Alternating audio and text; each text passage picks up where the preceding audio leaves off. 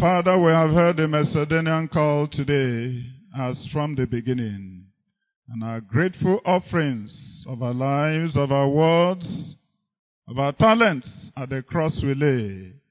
May the grace of Jesus unto us all abound, and a Christ-like spirit everywhere be found.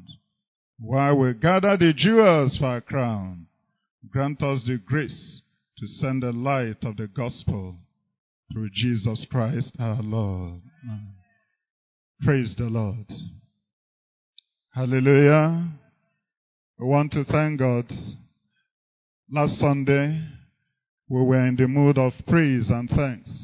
And virtually the same series of prayer, thanksgiving that we offered today, we offered on Sunday. It is right, meet, and proper, as the liturgy will say, to give him thanks and praise.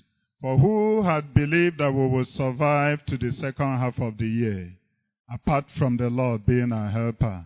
Blessed be his name in the name of Jesus Christ. You look around the things that have happened around you as a person, as a family, around us as a church and as a chapel, and you will see God has done great and mighty things. And he alone deserves the praise. But as he has done this, we will not relent in the task he has granted us for the year. And every opportunity is one with which to say, God, we're in the business which you have sent us. God asked us this year to make disciples of all nations for him. And every minute, every opportunity, he will find us engaged in it. If you already look at the program copy for the first Sunday in July, it starts with a question. Why do we not evangelize? Starting with a question. So, before that question comes as a starting point, there has to be a statement. If that question is saying, why do we not evangelize? Then it's proper to remind us why evangelizing is a supreme task of the church. And that's what we'll just dwell on for the next few minutes. Why evangelizing? I didn't say evangelism. Evangelism can be a topic, I'm sure you know. Evangelism can be a study. Somebody can say, I have PhD in evangelism. Evangelism of the Hebrews. Evangelism of the Hindus. Evangelism of the Buddhists. He's always studying. But no, we're talking of an activity, evangelizing. Act where the work is done. So why is evangelism the supreme task of the church? Why does it remain what God harps upon? Why is it the number one criterion of the things we do? Why is it the thing that should occupy you centrally? Wherever you are, student, worker, contractor, businessman, lecturer, retiree, appointee. Why should it always be? Why should it even be a lifestyle? Why is it the supreme task of the church? Acts chapter 8 verse 4, we are told, therefore they that were scattered abroad went everywhere preaching the word. They that were scattered everywhere went everywhere doing what? Preaching the word. They weren't gossiping. They weren't complaining. They weren't talking of the biting economic times. They weren't saying, have you heard, America has legalized same-sex marriage. Today, Mozambique has also joined. And usually like a bandwagon, they will follow one after the other. And the wind will blow across. As they went everywhere, battle of survival. As they went everywhere, daily routine. As they went everywhere, daily action, deliberately. They went preaching the word. It's from that preaching the word that evangelizing came from. So for those of us who don't usually like some of those words, evangelizo. That's the Greek word that came from Acts 8:4, preaching the word. As they went, they were known with one thing. People identified them just with one activity. And you know that this was talking about the first century church. So a church like ours, as each person was running for their dear life, as each aunt, child, their father was running for his life. He didn't know where they would end up for the day. One thing was paramount in their program. They went all the places they were scattered. doing one thing. What was it? Preaching the word. Evangelizing. So it's an activity. Proclaiming the gospel. Preaching the word. Preaching the good news. That's what they went doing. And that word came from the idea many of us have done in history. Many of us did history, much of civilization. And you must have heard about Philippides, who ran from Athens and ran a long distance to announce victory. And you are, of course, familiar with Ahimaaz, the son of Zadok, the priest. The moment that Absalom was killed, Hushai was told to run. Go bring the news. Tell the king that his enemies had been put at bay. Victory had been won. Territory recovered. Land is safe. You can come back. That's the idea. Usually a herald, an evangel, running. Are they a fast runner or a sheep? They may use a sheep. Or by horse. Whichever swift means to go and announce victory. To go and announce deliverance. To go and announce good news. Those who have been harassing us and those who had made things difficult for us, they have been put under. That's where the word came from. A herald to go and proclaim good news of victory, good news of deliverance to a city, and usually a group of people that would be anxiously waiting. They won't go about any other duty, waiting, open to that good news. And in 2 Samuel 18, you found how he changed the morale of David and the rest of the people who were with him. That's evangelizing. That's proclaiming. That's preaching the word, the good news. Why is it and should be and continue the supreme task of the church? Why should you not be repainting the church 3 times a year? Why should you not be re-roofing it 4 times in 2 years? Why should you not be buying the latest basic equipment? Why should you not be making air condition flow from every rafter of the church, including the toilet? Why should you not be one big booming celebration? Why? Why is evangelism the supreme task of the church? I'm sure you remember in an assignment we did some time ago, the purpose-driven church. It was clear that there are many activities that are embarked on in a church. Up to 30, 40. Housewarming, baptism, wedding, boys brigade. Which one here? Choir, youth fellowship, teen church, prayer meeting. Which other one? Bible study. There are many more activities that an average church today embarks upon. Which one remains? Women's meeting, mothers union, girls gate. Every one of them. They are bound are plenty. There are so many. And then that analysis says that the church is warmer through fellowship. As you engage in fellowship, coming Monday, women we meet, young people we meet, you are warmer. You get more into a family relationship. The church is deeper through discipleship. We just finished a full-up Bible study here. Deeper, you know more of why you're a Christian and how to give an answer to every man that asks you the reason for the hope that you hold, and earnestly contend for the faith. The church is stronger through worship. Thank God we have a lively worship session here. I've met 2 people. I didn't stay to the end of last Sunday service, but I met one yesterday. He was driving. He stood by the way. He parked.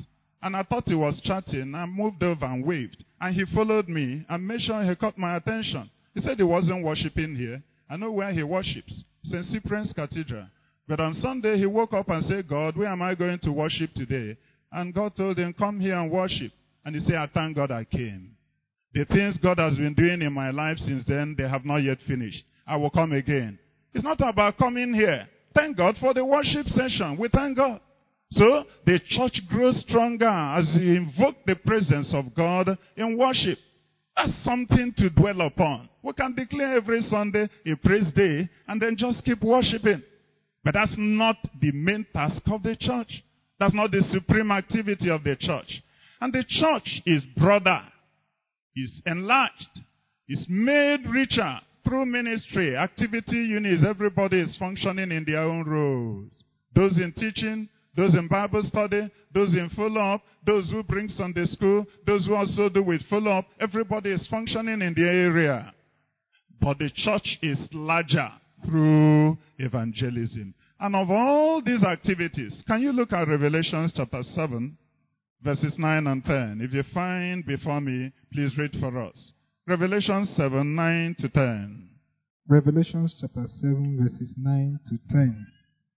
After this I beheld, and lo, a great multitude, which no man could number, of all nations and kindreds and people and tongues, stood before the throne and before the Lamb, clothed with white robes and palms in their hands, and cried with a loud voice, saying, Salvation to our God, which sitteth upon the throne, and unto the Lamb.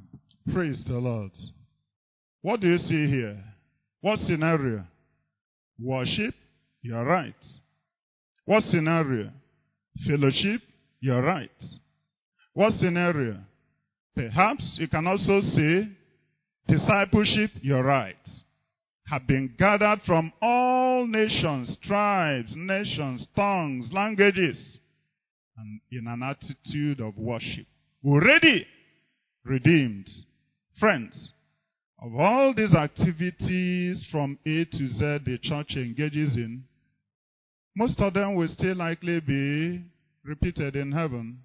Evangelizing will not be. That's the only activity that ends here. Because when in heaven, there's no more need to evangelize. So, these activities can still be continual. Worship will be our only obsession in heaven. If we read verse 11, it will say that the angels stood round about, the elders and the four beasts, and fell before the throne in their faces, and did what? Worship God continually.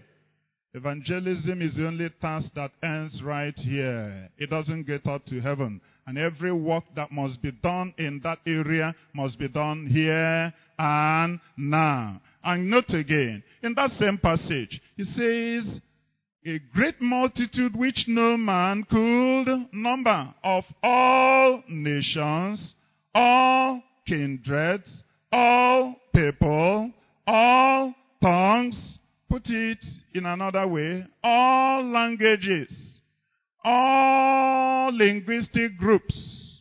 In other words, if we are here now, and one of us is a thief, another is from a Doma, another is from a Gala, another is from maybe Jukun, we're already 4 or 5 nations here. Are we understanding? In other words, there will be a representative of every people group in heaven. That's why the scripture says that no one will be with any excuse. So every one of our kindred will have a representative. And as Matthew 24:14 says, this gospel will go as a witness to all nations, so that nobody will say he didn't hear before the end comes. And so whose task, whose assignment is it to make sure that there are representatives of every tribe, tongue, nation, people groups? Is it angels? Not at all. You will see if we get there that angels have no assignment to evangelize. Angels can only announce. Angels can only get you to go where there is an assignment. They got Philip to the Ethiopian eunuch. They got Peter to Cornelius. But that's where they end. The actual work of telling the story of what Jesus has done will be upon the church to so do. And what is evangelism? Sunday we'll talk more about that. But let's just say that evangelism is preaching the good news of repentance from sins and turning towards God through Jesus Christ in the power of the Holy Spirit with an intention that they may be converted. You're not just preaching for preaching's sake. You're not preaching because you will fulfill one of the agendum in your program. You are asking the Holy Spirit to lead you. And the best definition of it we find in 1 Corinthians 15, verses 1 to 4. That Jesus died, that Jesus was buried, and that Jesus rose again for our sins. Simple. That's the evangelism. Good news that you don't bear your sins alone. Good news that you cannot by your own self save yourself. Good news that you do not need to remain where you are. Good news that somebody has paid the price. And all you simply need to do is by faith to receive his finished work. So 1 Corinthians 15, look at what Paul says there. Moreover, brethren, I declare to you the gospel which I preached unto you. The gospel which I preached unto you, which also you have received, and wherein you stand.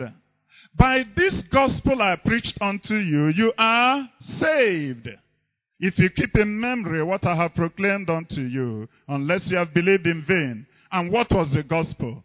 Verse 3. I delivered unto you first of all that which I also received, how that Christ died for our sins, according to the scriptures, and that he was buried, and that he rose again the third day, according to the scriptures. That's evangelizing. That's the good news. Anything short of this is story. And will you surprise you when you go to the Acts, you find that whether it was at the beautiful gate, whether it was at the Sanhedrin, whether it was any other gathering, that they apprehended the disciples. All they would simply do was to link the story of the man healed at the beautiful gate, of why you are persecuting us now, of why we are preaching, to that man whom God sent, who is the Messiah, whom you have crucified because of the hardness of your heart. And by his being risen, he's shedding forth what you see. They simply presented the gospel in every manner.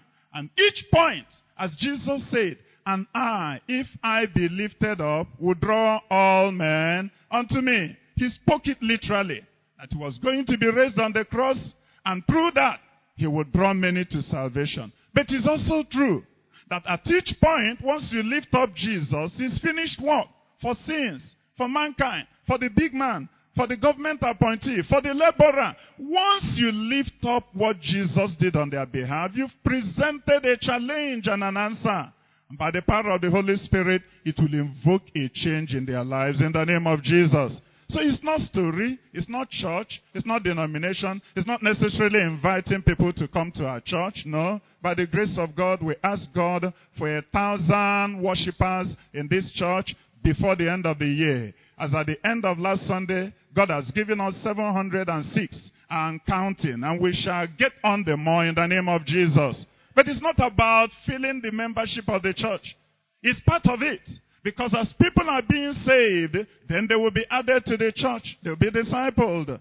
But it is about putting the main message. And anyone and everyone can do it. Rightfully so. Once you have received that touch of salvation. So, evangelism, the supreme task of the church, because that's the only activity that will never be repeated in heaven. You won't have a chance to remedy.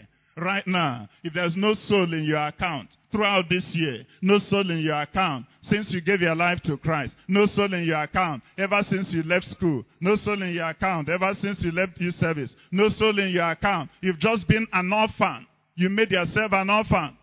There won't be any time to remedy that in heaven. This is the time to get on it. And how do I know? Heaven takes note each time there is a soul added in his account. The Bible says in Luke 57 that the heavens do what? Rejoice. If there is no other activity that makes heaven happy and rejoice, except winning soul, why won't I be an expert in making heaven rejoice? Why will I spend time in the things that heaven will only take note of, blink eye, so to say, and move on, as if nothing had happened? You remember the encounter in Mark chapter 1, when Peter made himself Otimpu. He said, Jesus, Jesus, Jesus, can I get so? The crowd came after Jesus. And Peter said, don't worry, I know what to do. We have been trekking from one city to another, village to another. The sun has beaten us. Our shoes are trying to wear out. Our joints are almost out of place. And here is a city that has accepted us. Jesus said, leave it to me. Peter said that. And he came to him, Master, all men seek for you. What was not said there, I believe, Peter also added, was, Master, why are we troubling ourselves? Why do we go from city to village? Why do we continue? Why don't we stay here where they have accepted us, build our cathedral here, build our headquarters here, share duties? You know these John and James who have been trying all the time to share who will be by our right hand. Give them positions. And the city has given us land. We can stay there. The Bible says in Mark 1:38, as if that was a distraction, as if that was an activity that was not in the agenda. The moment Peter finished, no answer to that discussion. What did Jesus say? Let us go into the next villages too and preach the gospel, for that is why I came.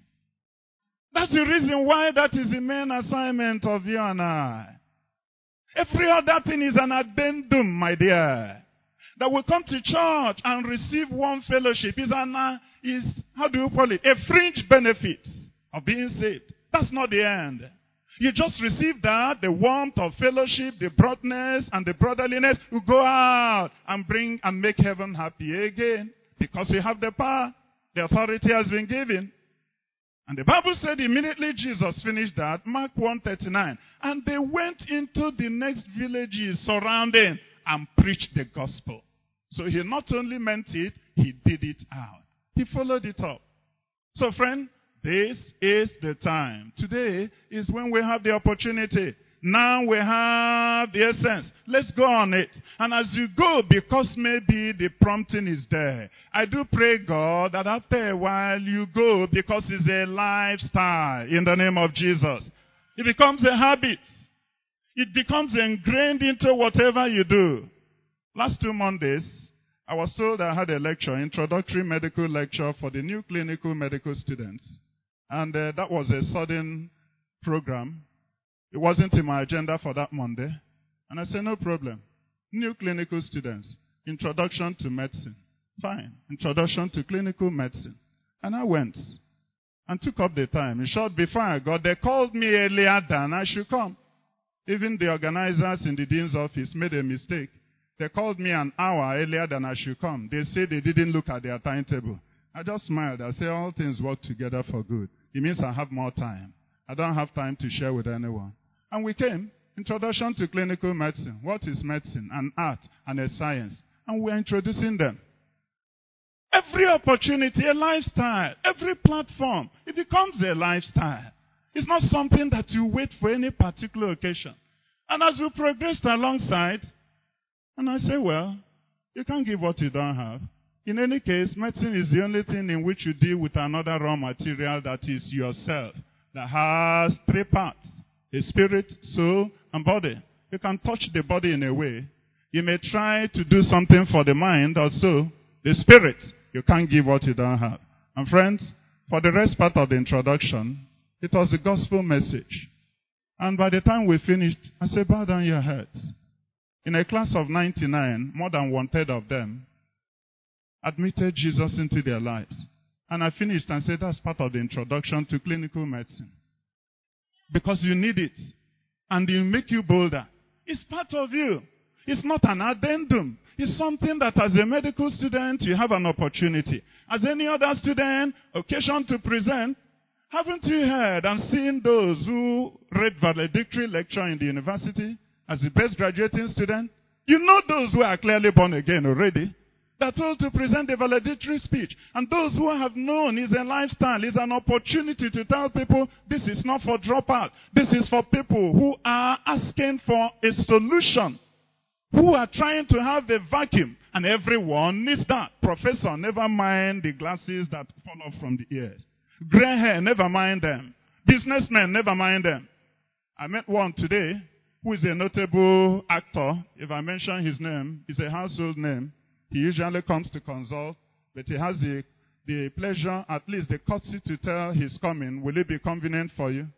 And he's an actor who wears very heavy hair. I will stop there, but he's popular. And then when he came, I said, look, this leg swelling you are having, do you move around at all? He said, no, I don't. You're right about it. I said, why? He said, look, everywhere I go, people are following me. I said, what are they following for? Are they extorting demands from you or because of your celebrity status? He said, people want to take pictures with you. People want to greet you. I said, how has that become a bad thing now? He didn't know how to make use of that. But to him, it's become a drudgery. So he says, most times, I stay indoors. Then I say, because he's a Roman Catholic, what about Mass?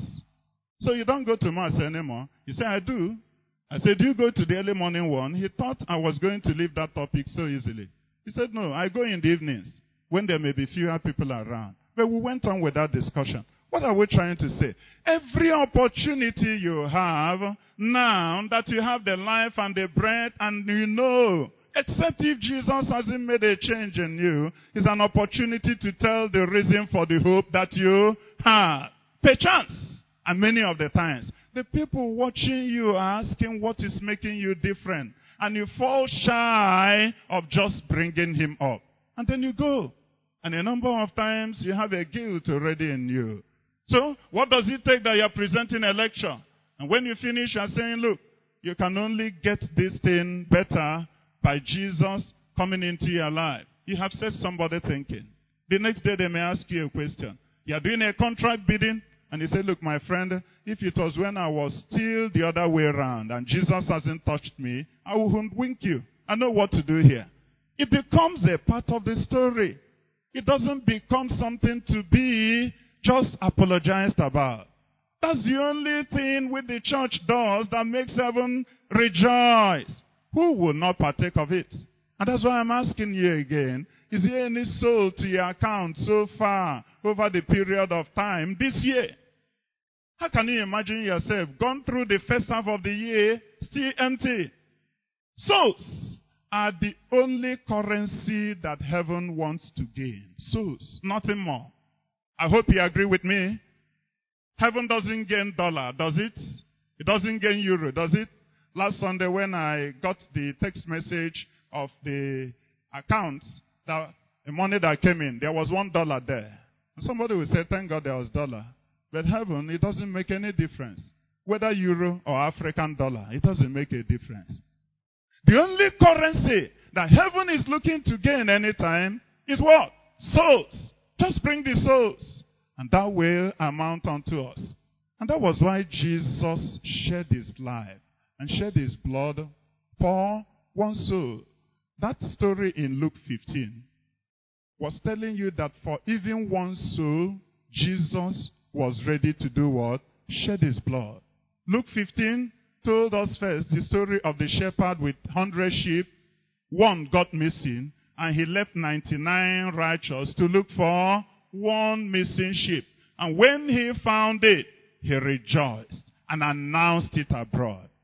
That same Luke 15 told us the story of the woman who had 10 coins. And out of the 10 coins, 9 were saved. One was missing. And because that woman was bothered about that one missing coin, she had no rest until she searched it out. What followed when she discovered it? Rejoicing. And then Jesus ended that story with now a living human being. And said, imagine a rich man who has all he needed to be comfortable with. He had an obedient son, so to say, even though at the end, when you analyze it, that son who seemed to be obedient may be more troublesome than the one who outrightly was a prodigal one. Because he was there in body, but his spirit and soul were somewhere else. But otherwise, one went, lavished all he had, prodigal. But the moment he was coming back, before he could formulate what to say, the father had outstretched arms, waiting and running to him. The initiative came from who? The father. And said, this my son was lost. Now he's found. Dead. Now he's alive. Put on a new garment on him. Put a royal status on him. And he said, even for one soul, Jesus was willing to shed his blood. And how much blood do you really need to shed? Without the shedding of blood, there will be no remission of sins. Is that not what the scripture said? So how much blood do you need to shed? A drop of blood is enough. But how much did Jesus shed? All. All. On his hands were nail points. On his legs were also nail points, bleeding points. On the head was what? A crown of thorns. What were the thorns doing there? Bringing up bleeding. And as if that was not enough, they gave him a sword by the side where water and blooded what? Poured out.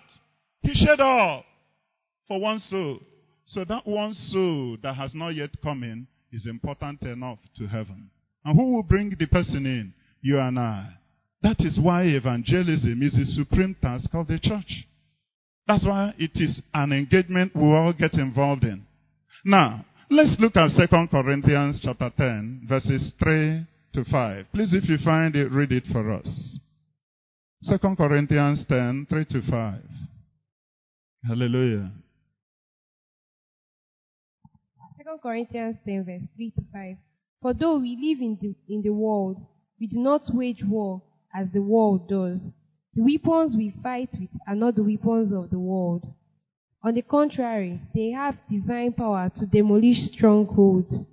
We demolish arguments and every pretension that sets itself up against the knowledge of God, and we take captive every thought to make it obedient to Christ. Praise the Lord. What is this place talking of? Warfare. Is that not so? A struggle. Is that not so? The weapon of our warfare. To make them obedient to Christ. To take them captive. To subject every knowledge unto Christ. And then, in Matthew 16, Jesus will say in verses 17 and 18 to Peter, flesh and blood has not made this revelation to you, but my Father who is in heaven. And then upon this revelation, upon this rock, will I build my church. And the gates of Hades will not prevail against it. So what was Jesus meaning with this passage in 2 Corinthians chapter 10? The church ought to be a missionary church. The church ought to be reaching out. The church ought to be pushing back the gates of Hades that is enveloping many and blinding the eyes of many in the world. The Bible says their hearts have been darkened by the prince of the power of the air. And that's why no matter the level of anybody's learning, education, enlightenment, once he's not born again, things that are spiritual don't make meaning to him or her. But the moment the person has the light of Christ, according to John 1, 4 to 5, penetrating in, he said, light shines in darkness, and the darkness can no longer do what? Overpower it. The light has come. They begin to understand in a new way. So, evangelism is a missionary activity. Jesus had intended that the church should push back the gates of Hades, not to prevail. And it's only in evangelism that you war a warfare. A warfare of the highest order, a warfare to the lowest pit. It's only in evangelizing that you go to the enemy's camp to set free his prisoner. Let's keep worshiping now. Let's worship from now till coming Sunday. Let's just worship the Lord and tell him how good he is. Let the glory of the Lord cover this temple. We will all be enjoying a glorious time in the presence of the Lord.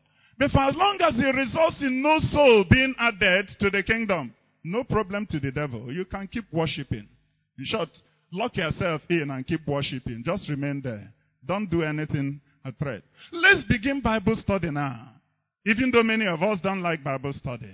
And let's keep talking about the authority of the believer, the powers inherent in a believer, the gifts of the Holy Spirit, the power that will be unleashed. And we'll talk only about us and ourselves and nothing more. The devil is not threatened. Nobody is lost. No harm is done to his camp. So we'll keep doing Bible study. Let's even come for prayer and do a night vigil and pray and remind God about our Jerusalem and tell him this church needs more of reviving. Fire, fire. God, everyone here, make us hot. And let's never pray about souls. And let's never do anything concerning those who are in the devil's captivity. No problem. It's only in evangelism you actively go to snatch a prisoner belonging to the devil out from where he is to the other camp. And he doesn't give up without a fight. But who will do it? That's why Jesus said, the gates of Hades will not prevail. And then this weapon of warfare is mighty to bring down every other captivity. So friend, what activities keep you busy, even in the Christian fold? What are the things that make you from morning till night no time? And you have left the one that matters most. But look at it before we end up.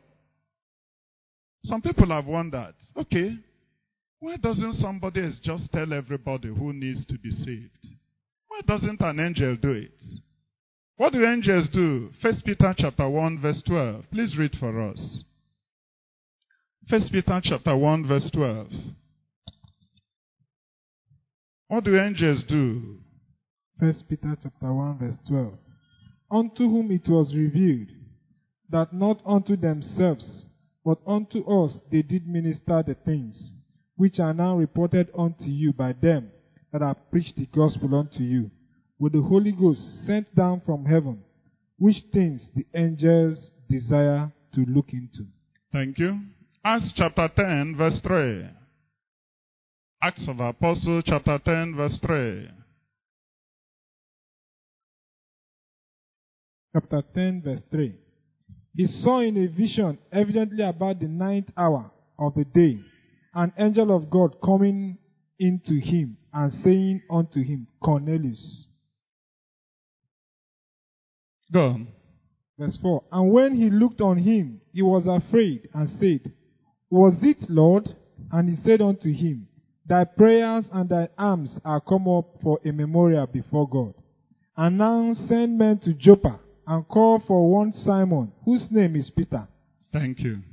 And in Acts chapter 8 verse 26, the angel told Philip and said there, Arise, go toward the south to the way that goes down from Jerusalem to Gaza, which is desert. When Philip went, who did he meet? The Ethiopian eunuch. What else happened? Acts 8:35.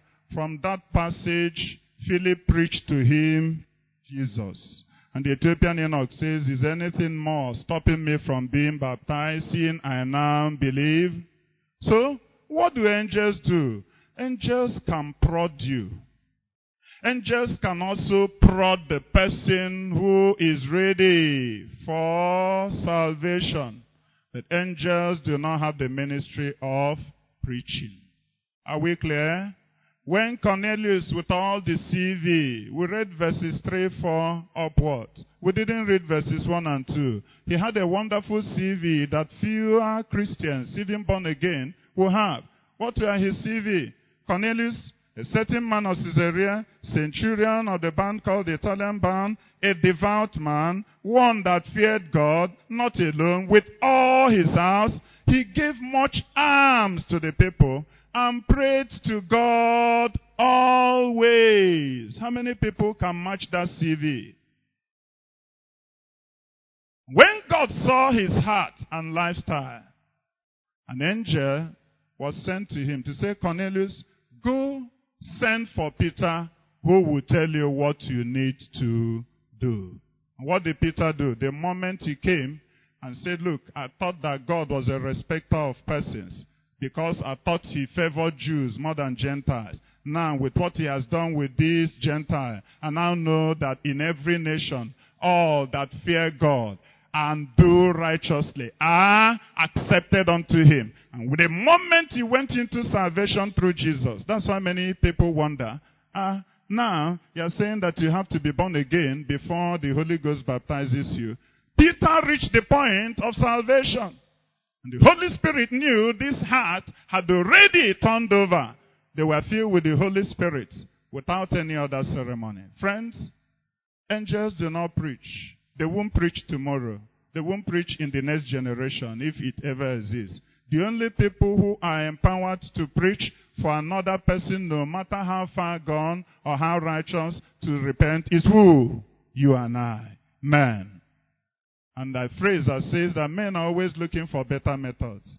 I would have preached. The microphone was faulty. I would have preached. My shoes started giving trouble. I would have preached. At that moment, I looked at my hair. It was jagara jagara. So I said, let me go and first tie up her tie. I would have preached. And then I found out that the condition was not conducive. And you speak one grammar. No. You don't need methods.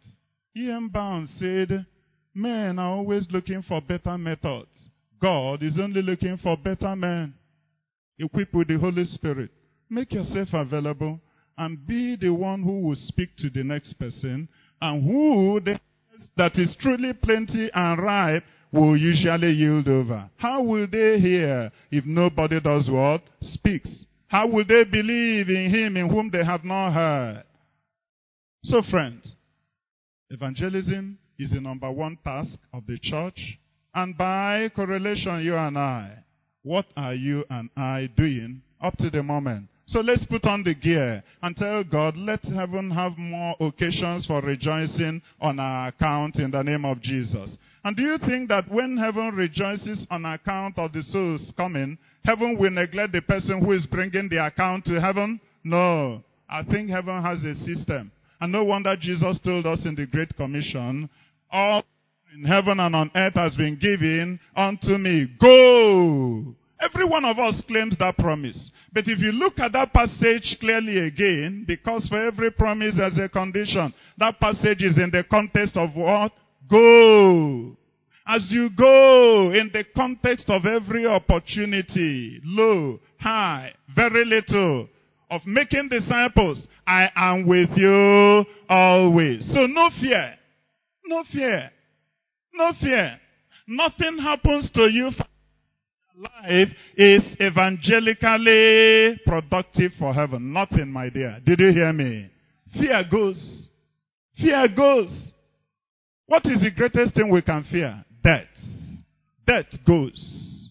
Once you are involved in the work of the master, nothing else happens until you are eventually, the work is done, and you are brought back to the field of the kingdom. I had an experience some time ago. I had gone on a weekend crusade, and everyone, as I was trying to leave and come back to Enugu, 3 different people, as we just went to greet them, we are praying, spare his life, spare his life. And I started wondering, why are all these prayers? I entered the vehicle, and the vehicle right there, my heart and my mind are thinking meditation. Why do people die before their time? It was a discussion, I believe, going on. At the end, what I heard resolved in me was, I'm not dying until I finish the work God has for me. It wasn't up to 15 minutes after that discussion, and an accident occurred in that car. And it was in the direction in which I was seated. And there was no doubt I was the target. I came out clear and sound and said, fine, this work must go on until the end. Nothing has the power to take your life if it's productive for heaven until an assignment is done. So when you are traveling, when you are going there, when you are saying, what would they say? How would they regard me? That one is immaterial. I am with you always. That's when that promise is effective. All power has been given unto me. Whatever you need at that material hour, he will provide. You may not have everything, but you won't also have want that will make you be a reproach to heaven in Jesus' name. So drop all the guards, drop all the excuses, and get on to the work that made Jesus come. God so loved the world that the only way of showing his love was to do what? Give Jesus for salvation. So what can we not give to get on to this work? Finally, why is evangelism the supreme task of the church? Look at Matthew chapter 24. Matthew chapter 24. We're in the end times. I hope you know now. Children, we're in the end times. Do you know that? Young people, we're in the end times. If you haven't known, better wake up. Events happening when you are hearing same-sex marriage, when you are hearing Obamacare, when you are hearing chips that are engraved on the forehead and on the wrist before you can access Obamacare. When you are hearing now, what is happening now? BVN, is that not so? And the CBN says a time will reach when you don't need your paper, your checkbooks. All you simply need is what? Your data, and they will access everything about you. So when you are hearing them and reading the scripture, the end has already come. The wars and rumors of war, the earthquakes, the pestilences. Yesterday again, they said another case of Ebola has resurfaced at Liberia after 7 weeks. The pestilences will keep coming. They will change name. They may change variety, but they will keep coming because these are prophecies, as it were. So when these end times are here with us, with all that are happening, and with all the change of values, relative Christianity, modernism, you will hear more things. Not just that they've legalized same-sex marriage. More will come. So these are times in which when the devil is making a foray, what should those who believe in God also be doing? Make a foray into the camp of the enemy. But the warning here is Matthew 24, Look at some of the things about the end times said here. Let's look at verse 3. For time's sake, I will just read some of the places there. Matthew 24, verse 3. He sat upon the Mount of Olives. The disciples came to him privately, saying, Tell us, when shall these things be? What shall be the signs of your coming and of the end of the world? And then Jesus began to answer. Look at verse 6. You shall hear of wars and rumors of wars. See that you be not troubled, for all these things must come to pass, but the end is not yet. Verse 8. After he has talked about pestilences, earthquakes in diverse places, and famines, all these are the beginning of sorrows. Beginning, not the end. Verse 33 of Matthew 24. So likewise you, when you shall see all these things, know that it is near, even at the doors. So all these are the signs of the end times, right? Are we agreed? Signs, multiple, of the end times. They look at Matthew 24:14. And this gospel of the kingdom shall be preached in all the world for a witness unto all nations, and then shall the end come. There is only one event that heralds the end. There are many signs of the end times. There is only one sign before the end comes. And what is it? The gospel. So, what are you doing about it? Why are you not getting ready? Why is there no soul in your account? I pray, God, that into this second half of the year and the rest of your life, let every activity be valued according to how much it brings souls to heaven. That way your time will be well spent. That way your value will be relevant to the world and to heaven. That way you can see God do more things in your life rather than in praying and crying over them. As you go out, seek ye first the kingdom and his righteousness, he will add these things. The ones you don't need, you won't get them in the name of Jesus. The ones you need, get out and make heaven happy and rejoice and let heaven take care of your own need. You will see that and give glory to God in the name of Jesus Christ. Shall we bow our heads to pray? Father, I will evangelize. I will win souls. I will make a lifestyle of winning souls for you. Can you pray that prayer? Have you thought it's only the priests? Maybe those who have the gift of evangelism. Or maybe those who have the gifts, any other. Every day and every opportunity. Lord, I want to be part of those who bring the end to come. Can you pray to God?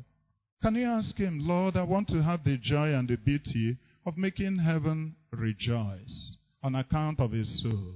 Lord, I want to have my daily program focused and guided by the Spirit, targeting souls. Lord, I want to grow out of the timidity of postponing and finding excuses, while those beside me are hopeless and looking for solution. Father, fill me. Fill me again with the burden and with the unction. Get me going, Lord, in this one task that matters to heaven. The only thing that makes heaven rejoice. I want to be found in that activity. As you pray that prayer, the Lord of hosts, the Lord who has brought salvation to you, also burden your heart unto seeing opportunities for populating heaven in the name of Jesus Christ. Heavenly Father, we pray that God, every one of us here, will see the end ticking by. See our families, see our kindred, see areas where not one person is representative enough. And because you said everyone, kindred, tribe, linguistic group will be represented in heaven. You have found us as men, women, young people. Use us, so God, in greater measure to bring in the souls in the name of Jesus Christ. Almighty God, as you go, may your presence go with us. May your quickening go with us. May your power truly be experienced as we go in the name of Jesus. And Lord, as the disciples went everywhere preaching the word, and they confirmed your word, following with signs. May we experience them in this second half of the year, in our everyday existence, in our activity, and give you the glory in the name of Jesus. Lord, let that fire never quench until souls have begun to arrive, that heaven will say, for this reason I came. For this reason I found you. Now you are beginning to bring in the harvest. May that be our joy and your grace upon our lives the more. In Jesus' name we pray.